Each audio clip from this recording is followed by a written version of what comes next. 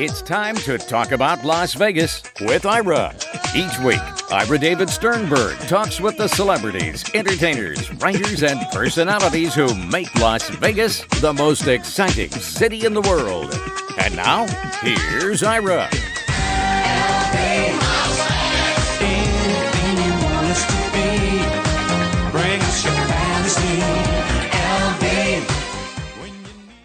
Take me out to the ball game, as long as there's a stadium. Will there be one for the Oakland A's in Las Vegas? Well, plans and authorization are moving very quickly. We are going to look at the impact on Las Vegas, both financially and otherwise. My guest has been following the action for a while, and he now steps up to the plate. He's Alan Snel, whose popular website, lvsportsbiz.com, reports the business side of Las Vegas's expanding sports industry. For everything about Alan Snel and LV Sports Biz, go to lvsportsbiz.com, and you can follow him on Twitter at LV Sports Biz. And Alan, welcome back to the show. It's great to be here, Ira. Thank you. Well, I guess bottom line, will there be a stadium, and will it be on the side of the Tropicana? You're the man. Well, we don't know. It's going to come down to the Nevada legislature. The bill has been filed. It's Senate Bill 509. Specifies $380 million in public assistance to help the Oakland Athletics construct a 30,000-seat, $1.5 billion retractable roof stadium on the site of the current Tropicana Hotel Casino. So to me, it's a coin toss. It's 50-50. When you ask the government, when you ask the public for millions of dollars to help build professional sports venues, it's inherently controversial. You're dealing with teams and businesses that are owned by some of the most rich people in your community, and you're giving them public assistance and public subsidies. And that, by definition, to me, is controversial. I've covered this topic in 5 different markets. The communities deal with them differently, and it comes down to how the community perceives the team and the stadium or arena in terms of the economic impact, and also what's really important in terms of the way they define and identify their community. Well, T-Mobile Arena, it's obviously successful. It was financed completely privately. Allegiant Stadium, while it was relying on a $750 million public funding via room tax, it brought with it a historic football franchise and a better college football experience for the UNLV Rebels. How will a 30,000-seat capacity ballpark, which is evidently smallest in the Major League Baseball, with a proposed, as you mentioned, $380 million public funding component, fit into this overall matrix? Well, what's interesting is that I'm not sure the baseball park will necessarily bring any new business that would have otherwise not come to Las Vegas, which is different from the Raiders Stadium. You have events that are coming to the Raiders Stadium specifically and only because the stadium is there with that capacity to host the event. Obviously, a Super Bowl, a Final Four, big major concerts that in the past have bypassed the Las Vegas market, they come to the Raiders Stadium. Now, the thing about the Oakland Athletics proposed baseball park, you'll have 81 home dates, no doubt about that. Mm-hmm. That's part of the schedule. But if they do host concerts or any other events, Ira, these are concerts that could have been held at other venues here in the Las Vegas market. So I can't say from an economic standpoint, they're bringing in events that would have normally bypassed Las Vegas because the event could have gone anywhere. They could have gone to Allegiant Stadium, which is the home of the Raiders, if it could fit into T-Mobile or even MGM Grand Garden Arena. In fact, this weekend, there's a prominent pro wrestling event, AEW, which is being held at T-Mobile Arena on Sunday. And then just a few days ago, you had it at Grand Garden Arena. So my point is that I'm not sure that the Athletics baseball park, even though they've mentioned having concerts and such, it's not like the concerts could not be held in Las Vegas if it wasn't for the baseball park. So you're talking about 81 home dates. The Oakland Athletics, in a press release, they maintain that they believe it can draw 2.5 million people.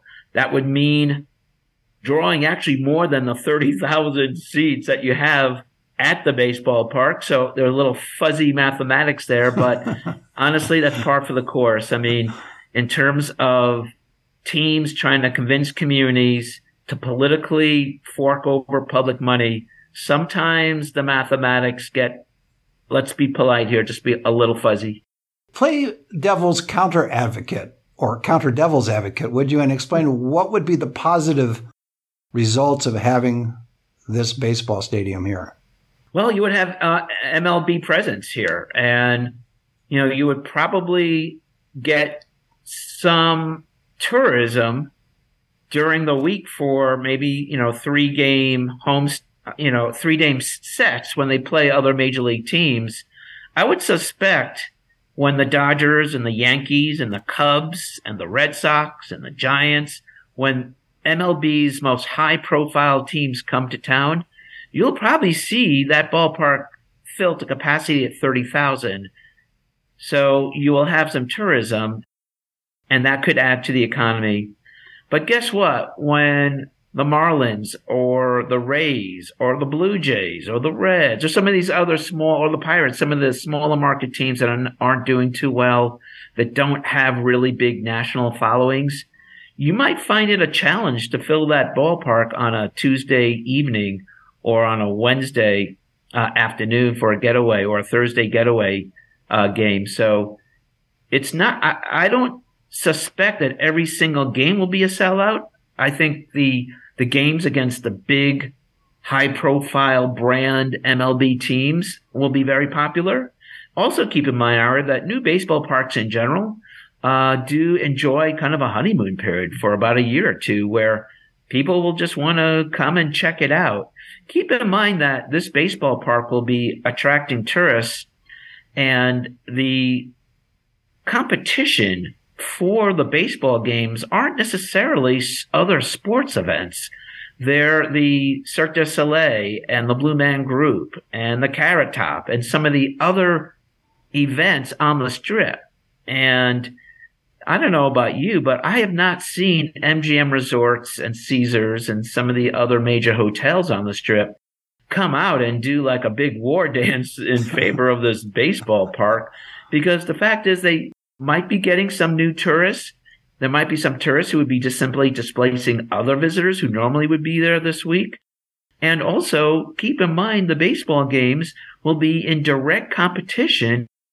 Well, if they're not necessarily supportive of it, who is and why is there such a intense pressure to approve the public financing and to bring it to the Tropicana, which also opens up issues of traffic and congestion, which we can talk about as well? Well, you've raised a really good point, Ira, and that is the state legislators, and that is what exactly is the motivation for state lawmakers to go at a breakneck speed, fast-track process to get the funding through for the Oakland Athletics. The Athletics received approval in Oakland back in May of 2018 with the port there to build this big $12 billion mixed-use project at Howard Terminal. It included the baseball park for the Athletics. That was 5 years ago. They've been negotiating for 5 years in the Oakland market.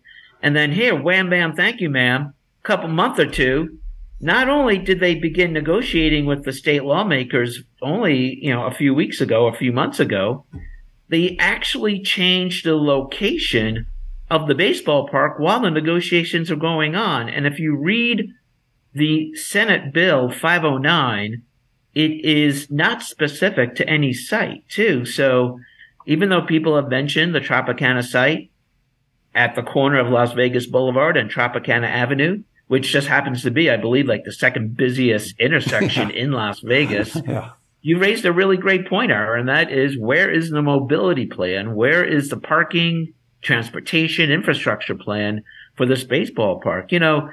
We only on Friday, just a day or two ago, was the first time we actually saw a physical rendering of the baseball park and how it fits on the site. Keep in mind the Athletics and their advocates and their representatives have been mentioning that it was going to be on a 9-acre section of the 35-acre Tropicana Hotel site. if you look at the renderings, it's rather obvious it's taking up a lot more than 1/4 of the entire site.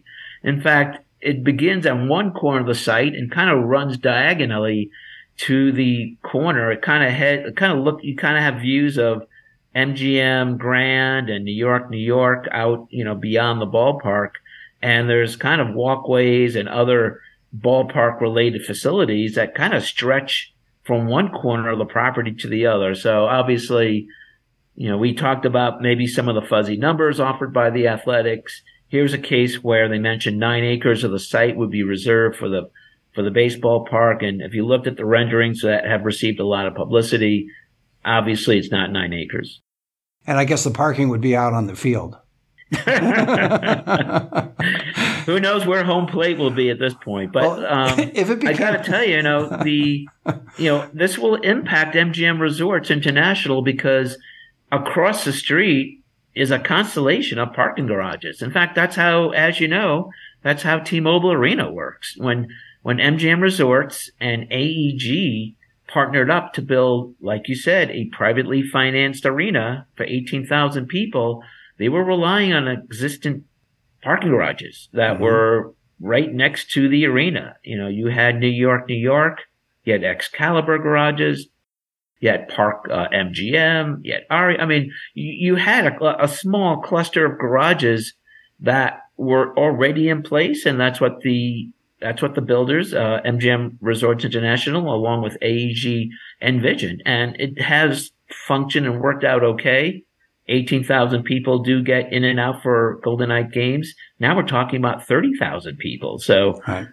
I have not seen any parking plans. I don't know about you, but the bill, I looked at the bill. I didn't see any very elaborate kind of infrastructure discussion at all in the Senate bill.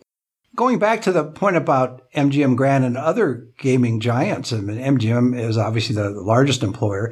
If they were opposed to it, wouldn't there be some resistance in the state legislature regarding this bill? And so maybe they have a passive resistance to it. But I'm not saying they're against it. I just haven't seen big outward advocacy style campaigning by the big hotel chains like you saw when the Raiders Stadium was going through its process. The Raiders Stadium was a completely different animal. It had the backing of the governor at the time, Brian Sandoval, who was backed by probably the most powerful person in Las Vegas at the time, Sheldon Adelson. And Adelson helped the Raiders get that stadium built. You had Sheldon Adelson and MGM Resorts and Caesars on board with adding more of a charge to their hotel bills. As you know, you mentioned the hotel room tax. That is the funding source. Speaking of funding sources, it would also be helpful. It would be helpful for the Athletics as well as the legislators who are backing this bill to tell the public what is the funding sources for the $380 million in public assistance. They had mentioned $180 million in state bonds and $120 million in Clark County bonds that would be sold. But what is the debt repayment on these two sets of bonds? How much money would be owed? And most importantly, Ira, what are the funding sources to pay off the debt? We know what it is for the Raider Stadium. It is that 88 cents charge on every $100 that you spend on a room here in Southern Nevada. But there has not been much information. There was some specified sports and entertainment district that would be created that would include the baseball park. Typically, items sold within that district would have a special charge, and that money would be collected and would go toward paying off the public share of the construction bill.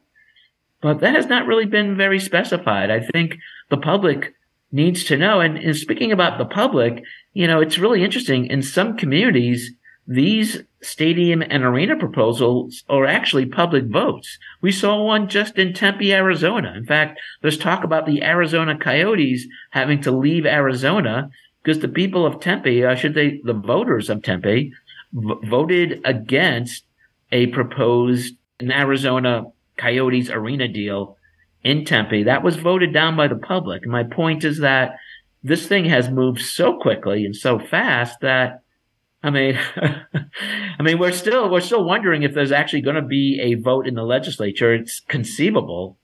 The door is open that this particular bill could be brought up even in a special session. There's no guarantee that this bill will be voted on before the state legislature adjourns June 5th.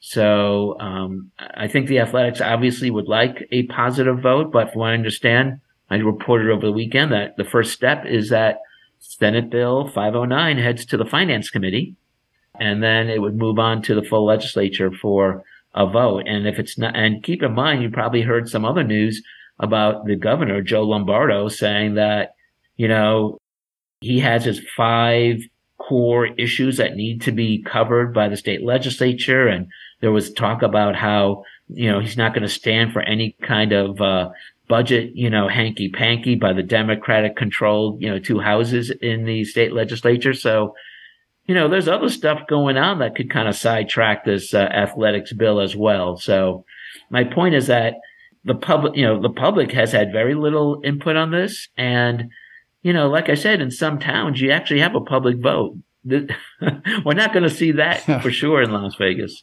or Clark County. From your reporting, Alan, are there any organized groups or organized opposition to the Oakland A's coming to town, or not necessarily them coming to town, but the building of the stadium and using tax money? Right. You made a good distinction. Most people in Las Vegas, I think, are in favor of Major League Baseball and the Oakland Athletics having a baseball park. I don't think you have much opposition to that. Where you run into the opposition is the government public assistance and money that is being talked about in a bill to help pay for the athletics to build their stadium. That's where you're running into the opposition. I have not seen a formal anti-subsidy group that's been formed. Sometimes you'll see these tax watchdog groups in different markets that are formed, and in some cases they'll actually file lawsuits to stop any kind of pending legislation. But what's interesting, I got to tell you, Ira, I was looking at my site, I've cataloged more than a dozen byline stories in the last few weeks. If people want background on this issue, lvsportsbiz.com. On lvsportsbiz.com, on the right column, there is a litany of links to stories I've written in the last few weeks about this topic. And the biggest reaction I've gotten is not from people here in Las Vegas. It's actually Oakland. Oakland people are very engaged on this issue. They comment much more than locals. I mean, the locals do have an opinion, don't get me wrong, but the folks in the Oakland and Bay Area have engaged in this issue a lot. In fact, there is an anti-group that is telling people no Nevada money, and that is a guy who created the website, who lives in the Oakland area. He is a Oakland Athletics fan, and he has created, I believe it's called No Nevada Tax, No Nevada Money, or something like that, to oppose any kind of public subsidy here in the state of Nevada for the baseball park. So in answer to your question, there is a group. It's just not based here in Las Vegas. What's been the reaction of the rest of the media in town to the possibility of, A, again, the Oakland A's coming here, and B, what's more important is using tax dollars to build a stadium? So to me, people should understand my background is that I'm a City Hall reporter, and I cover this story as if it's a public policy issue. I'm not a sports writer, and I'm not a pure business writer per se. I am a former government and City Hall reporter that covers public policy, and to me, this is a proposed law that's designating money to give to a private organization, which I've covered this topic in 5 different markets, and every newspaper I worked for in those markets always instructed me to cover this issue very aggressively, especially the for and against positions, which I've tried to do. I've tried to be aggressive and accurate and fair, but at the same time also a little skeptical. And quite frankly, the media is kind of across the board. I mean, you have some media. A colleague of mine is Howard Stutz at Nevada Independent. He's done a nice job covering it for them. And then you have, other sports reporters who are kind of covering it and kind of, I don't know what you'd call it, kind of, perhaps rooting on, the A's to get their baseball park because they'd like to see more sports in Las Vegas. So to me, the coverage has been kind of across the board. Are you able, because of your background and your sources, are you able to make contact with people in the organization that you can rely on for either confidential information or at least some insight? No, they haven't talked to anyone. John Fisher, the owner, has not talked. And Dave Cavell, the president, does talk. I interviewed him on April 20th when the ballpark was proposed for the old Wild Wild West site on the west side of the interstate. But John Fisher, the owner, is reclusive. One of my future stories will be comparing him to Mark Davis. Mark Davis right now has spent his time going to his Las Vegas Aces game. He sits courtside and talks to everyone. I have lots of photos. In fact, I have a photograph of Mark Davis at a preseason Raiders game where he's signing his autograph on a fan's hand, and he will talk to people. John Fisher is MIA. He will not talk to fans. It's not just fans. He doesn't talk to anyone. Alan, from a PR perspective, though, when you're trying to get something from the state of Nevada and the citizens of the state and county and the city of Las Vegas, wouldn't you want to communicate and be in touch with media, at least through be in touch with people through the media in that location? Well, they don't need to because they're working for they're not trying to convince the public. You have to understand there isn't a public vote here. They just want state lawmakers to approve their bill. They don't have to win the hearts and minds of locals in Las Vegas. They don't have to talk to us. They don't have to talk to the public. They just simply need to convince a majority of people in the Senate and in the Assembly at the state legislature to pass their bill. That's their focus. And they have lobbyists and lawyers and representatives working for them. Their staff doesn't have to talk to the media because they don't even need to send out a message. But I think in the long term, doesn't that hurt them? Well, I don't think it really matters to them. Their focus is on passing this bill. Mm-hmm. But let's assume the bill is passed and the stadium is built and there's congestion and there's issues with parking and there's the money and all of that, and the public is not thrilled. Wouldn't establishing an early connection with the public, especially in Clark County, be helpful? Well, let's go back to what the name of the bill is called. It's the Southern Nevada Tourism Innovation Act. And I underline the word tourism. Tourism is tourists, and tourists are not locals. So they're pitching this whole $380 million government subsidy deal as a tourism play. Where is the locals involved? So, No, that's a good insight that you're giving us, because I was wondering their consultant estimated that at least 30% of the fans going to A's games here in Las Vegas would be visitors, and maybe even higher, especially if it's built down the Strip. If it's built on the Strip, it's going to be convenient much more to tourists who are hanging out in the hotels on the Strip than it is to locals. Well, it'd be very convenient to the other Tropicana Tower people that have rooms there, right? If you look at the rendering, there's no Tropicana buildings on the site.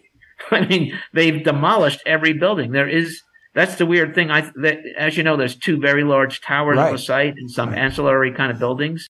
I thought the Tropicana building closest to Las Vegas Boulevard would stay, and I thought the one in the rear of the property would be demolished, and the ballpark would be built kind of on the south side along Reno Avenue there. Kind of there's that road Reno that kind of is adjacent to one side of the property, and I thought it would be kind of on the east side. I thought it would be on the southeast side of that property. But if you look at the renderings, there's no Tropicana buildings. Well, that answers that question then. On the site. So, but the point is, it would be very very accessible from people staying at New York, MGM Grand, Excalibur, Luxor, Oyo. The new Oyo Hotel right across the street there. So, obviously, those people can just kind of stroll on over. But my point is that it's really a play for tourism than it is for locals. And as you know, Ira, you go to Golden Knight games. I mean, you know what it's like to try to drive down there. Yes. It's not the most pleasant experience for locals. So that's why I take the bus. That's kind of the running joke, is that I don't think too many local folks really enjoy going to the Strip. I mean, there are locals who do go to shows and stuff, don't get me wrong, but I can't say, let's face it, the Strip is not known for its mass transit. I mean, you have basically the RTC Deuce, which is that double-decker bus. Yeah, that's what I take when I go to the game. Yeah, that works really well. You have that. Also, keep in mind, RTC does run a bus from satellite location. Well, that's what I meant. I didn't mean the Deuce up and down the Strip. I meant I take a satellite bus in when we go to see games. Right. So, I mean, that's pretty much standard. Yeah. You do have the monorail, which takes you kind of from where the Las Vegas Convention Center is, back there along Paradise in the Colville area, takes you to the rear part of the MGM Grand, kind of complex property. And, you have that. And who knows, here in Las Vegas, people are just enthralled with the concept of Teslas in tunnels. And they think that's modern mass transit. Having a Tesla in a tunnel. TNT.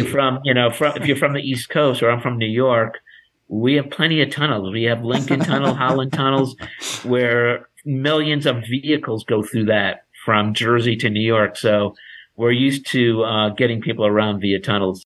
Before I let you go, we have about a minute left. Using all your expertise and all the information you have, do you see this as definite, 90% definite, 70% definite that this is going to be built, and it will be built at the Tropicana site or some other site down the road? Well, I keep on going lower. I think 50-50. Okay. I think, to me, it's a coin toss. I won't, believe the ballpark will be built until the shovels hit dirt next year. The president of the team wants he wants this thing to be approved as soon as possible by the state legislature. He wants to bring a letter to Major League Baseball for the owners' meeting in mid-June in New York City. And he hopes that it's approved in mid-June to pave the way for a groundbreaking in 2024 and an opening in 2027. So when he goes to Home Depot, buys the shovels for Joe Lombardo and all the state lawmakers and the county commissioners who voted for the public financing. And when those guys thrust their shovels into the dirt and the dirt begins to move, then I'll say, yeah, it looks like an A's ballpark's going to be built. Well, that's a great way to leave it. My guest has been Alan Snel, whose popular website, lvsportsbiz.com, reports the business side of Las Vegas's expanding sports industry. For everything about Alan Snel and LV Sports Biz, go to lvsportsbiz.com, and you can follow him on Twitter at lvsportsbiz. And Alan, thanks for being on the show again. All right. Always enjoyed talking with you. You do a great job. Thank you, and see you next time. You've been listening to Talk About Las Vegas with Ira. Each week, Ira David Sternberg talks with the celebrities, entertainers, writers, and personalities who make Las Vegas the most exciting city in the world.